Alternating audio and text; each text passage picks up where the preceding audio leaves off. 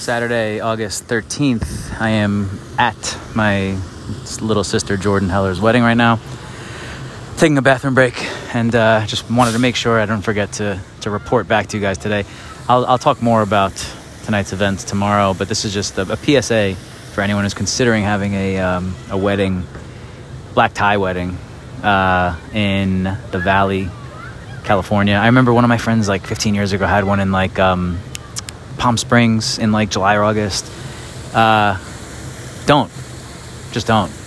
Or if you're going to, start it at like 8 o'clock once the sun's fully down, because today we were here since 2:30, since we had to do like pictures and whatnot before the 4:30 called start, which means 5 o'clock. It's just really not tuxedo weather.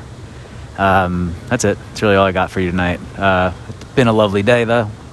Everything was awesome. Again, middle of party right now, so I'll report back tomorrow with some more details, but didn't want to leave you hanging because I know you guys are probably not enjoying your Saturday night until you hear from me. So here I am, having fun. No more weddings in August in 100-degree weather. Fair? I think that's fair.